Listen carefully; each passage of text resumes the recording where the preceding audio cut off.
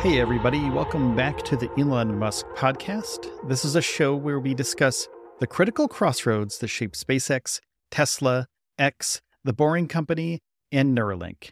I'm your host, Will Walden. Tesla Inc. has taken a groundbreaking step by distributing a document to rival automakers that details the 48-volt vehicle architecture that they use in the Cybertruck.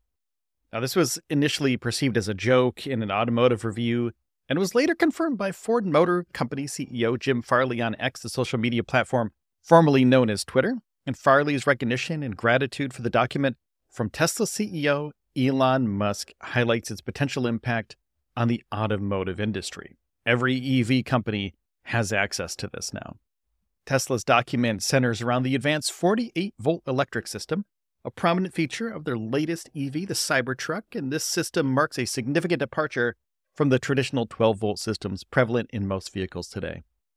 Benefits of the 48-volt system include accelerated charging capabilities, superior performance, and the introduction of innovative features such as steer-by-wire technology, which removes the physical linkage between the steering wheel and the vehicle's wheels. Now, the shift from 12-volt to 48-volt systems in vehicles represents more than just a technological upgrade, though. It's an evolution in automotive design and engineering. Historically, the industry moved from 6-volt systems to 12-volt systems way back in the 1950s, and they standardized vehicle electrics and making components more cost-effective and reliable. However, the inadequacies of 12-volt systems have become apparent as vehicles have increasingly incorporated more electrical components, leading to complicated and bulky wiring layouts. Now, adopting the 48-volt architecture offers solutions to these challenges by streamlining wire harnesses and potentially enhancing overall electrical efficiency, a vital factor in the EVs. Now, transitioning to 48 volts, however, faces some obstacles, mainly due to the deep-rooted 12-volt supplier ecosystem. Achieving broad adoption necessitates re-engineering vehicle systems and accessories for 48-volt compatibility, demanding significant time, resources, and investment. Tesla's initiative to share its 48-volt architecture is a strategic decision, potentially beneficial for the company while posing challenges for conventional automakers in adapting their supply chain and engineering processes. A wider industry shift to 48-volt systems could lead to lower costs for components due to increased supply chain volumes and cultivate a skilled workforce in these systems, advantageous to Tesla and Elon Musk. Now, the Tesla Cybertruck, with its 48-volt architecture, exemplifies Tesla's innovative approach. It has advanced features like steer-by-wire. It set a new benchmark that could result in an uptick in vehicles adopting this technology too. And Tesla's willingness to share its 48-volt design principles with competitors reflects a shift towards industry-wide collaboration and continual innovation, essential for the advancements of EV technology and addressing the challenges of a changing automotive sector. This development is a natural evolution of the auto industry too, where knowledge and technology sharing is becoming increasingly prevalent. Such openness can expedite technological progress and benefit the entire industry, leading to vehicles that are more efficient, sustainable, and technologically advanced. Now, Tesla's action exemplifies a trend towards greater cooperation and transparency in tech-driven sectors. This approach not only fosters innovation, but also accelerates the adoption of new technologies across different industries. And by sharing the 48-volt architecture, Tesla's not only influencing automotive design, but also encouraging a collaborative ethos that could reshape how companies approach competition and innovation.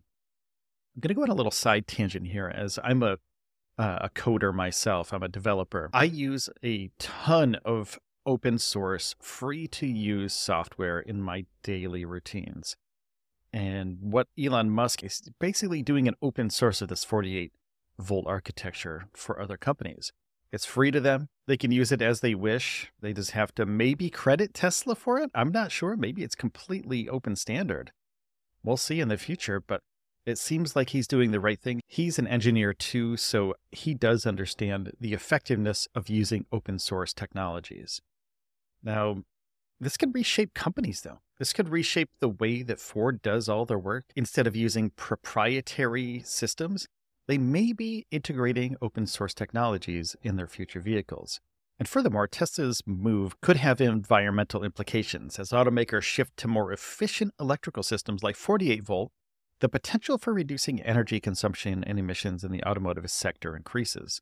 This change aligns with global efforts to combat climate change and promotes the development of greener technologies in the industry. As Tesla's distribution of the 48-volt vehicle architecture document to rival automakers marks an important milestone in the EV technology landscape. This initiative could spark a widespread transition to 48-volt systems, paving the way for more efficient and high-performance vehicles. And as the automotive industry continues its journey towards electrification, such collaborative efforts and technological exchanges are likely to become more common, driving innovation and shaping the future of transportation.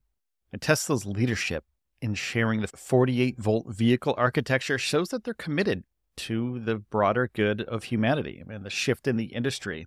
And by fostering collaboration, Tesla's setting a precedent for how companies should work together to achieve technological breakthroughs, ultimately benefiting consumers and also the environment.